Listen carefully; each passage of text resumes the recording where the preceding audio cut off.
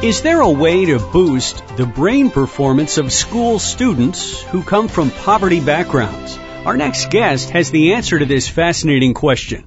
We welcome Dr. Jacqueline Gamino, Director of the Center for Brain Health's Adolescent Reasoning Initiative and Assistant Research Professor in the School of Behavioral and Brain Sciences at the University of Texas at Dallas.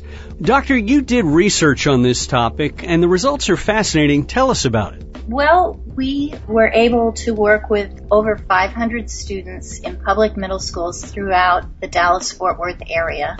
And what we found was that with our training program, strategic memory and advanced reasoning training, or SMART for short, we could see changes in children's ability to think at a deeper level, to understand information rather than just regurgitate information.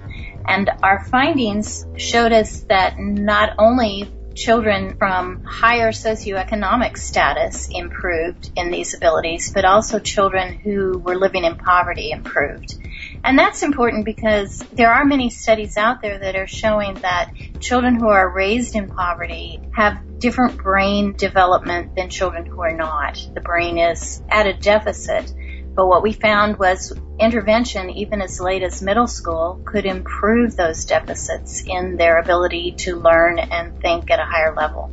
Is one of the reasons that traditional research has found the brains of poverty students are not as good, is that nutrition when they're growing up, or is it exposure to toxins? What is the reason for that?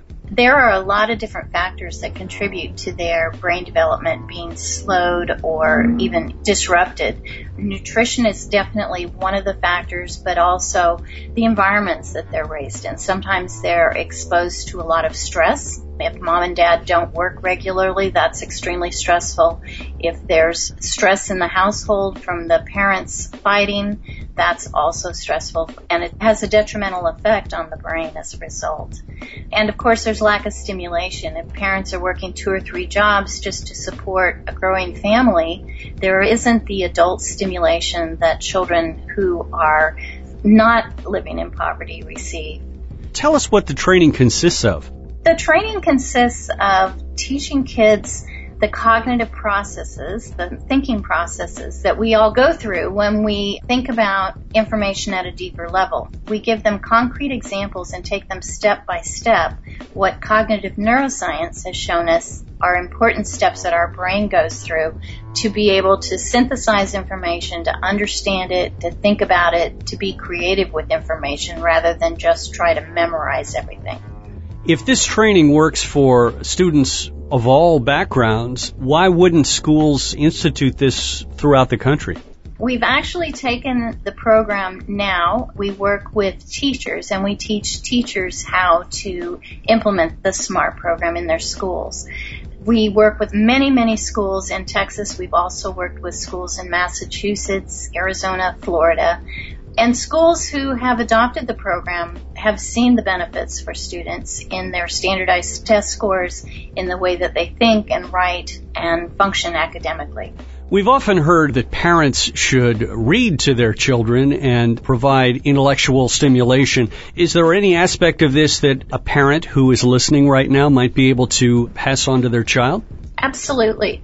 Reading to children, of course, is very important at all ages. Many parents do it as children are toddlers and babies, but really even throughout middle school and high school, to hear a parent reading, to discuss books, to discuss movies, to get kids to be thinking not just about the basic facts that they've read, but what is the meaning? What is the author meaning by the information? What does the movie mean? Are there take-home messages from the movie that could apply to our everyday life?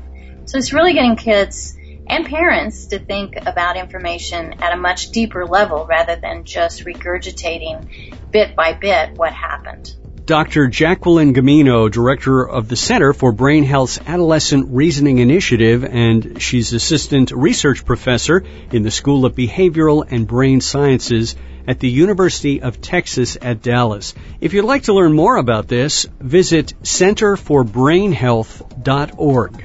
Jacqueline, thank you so much for joining us today on InfoTrack. Thank you for having me. And that's it for this edition of InfoTrack. To get more information about our guests and topics, you can find InfoTrack online at TalkZone.com.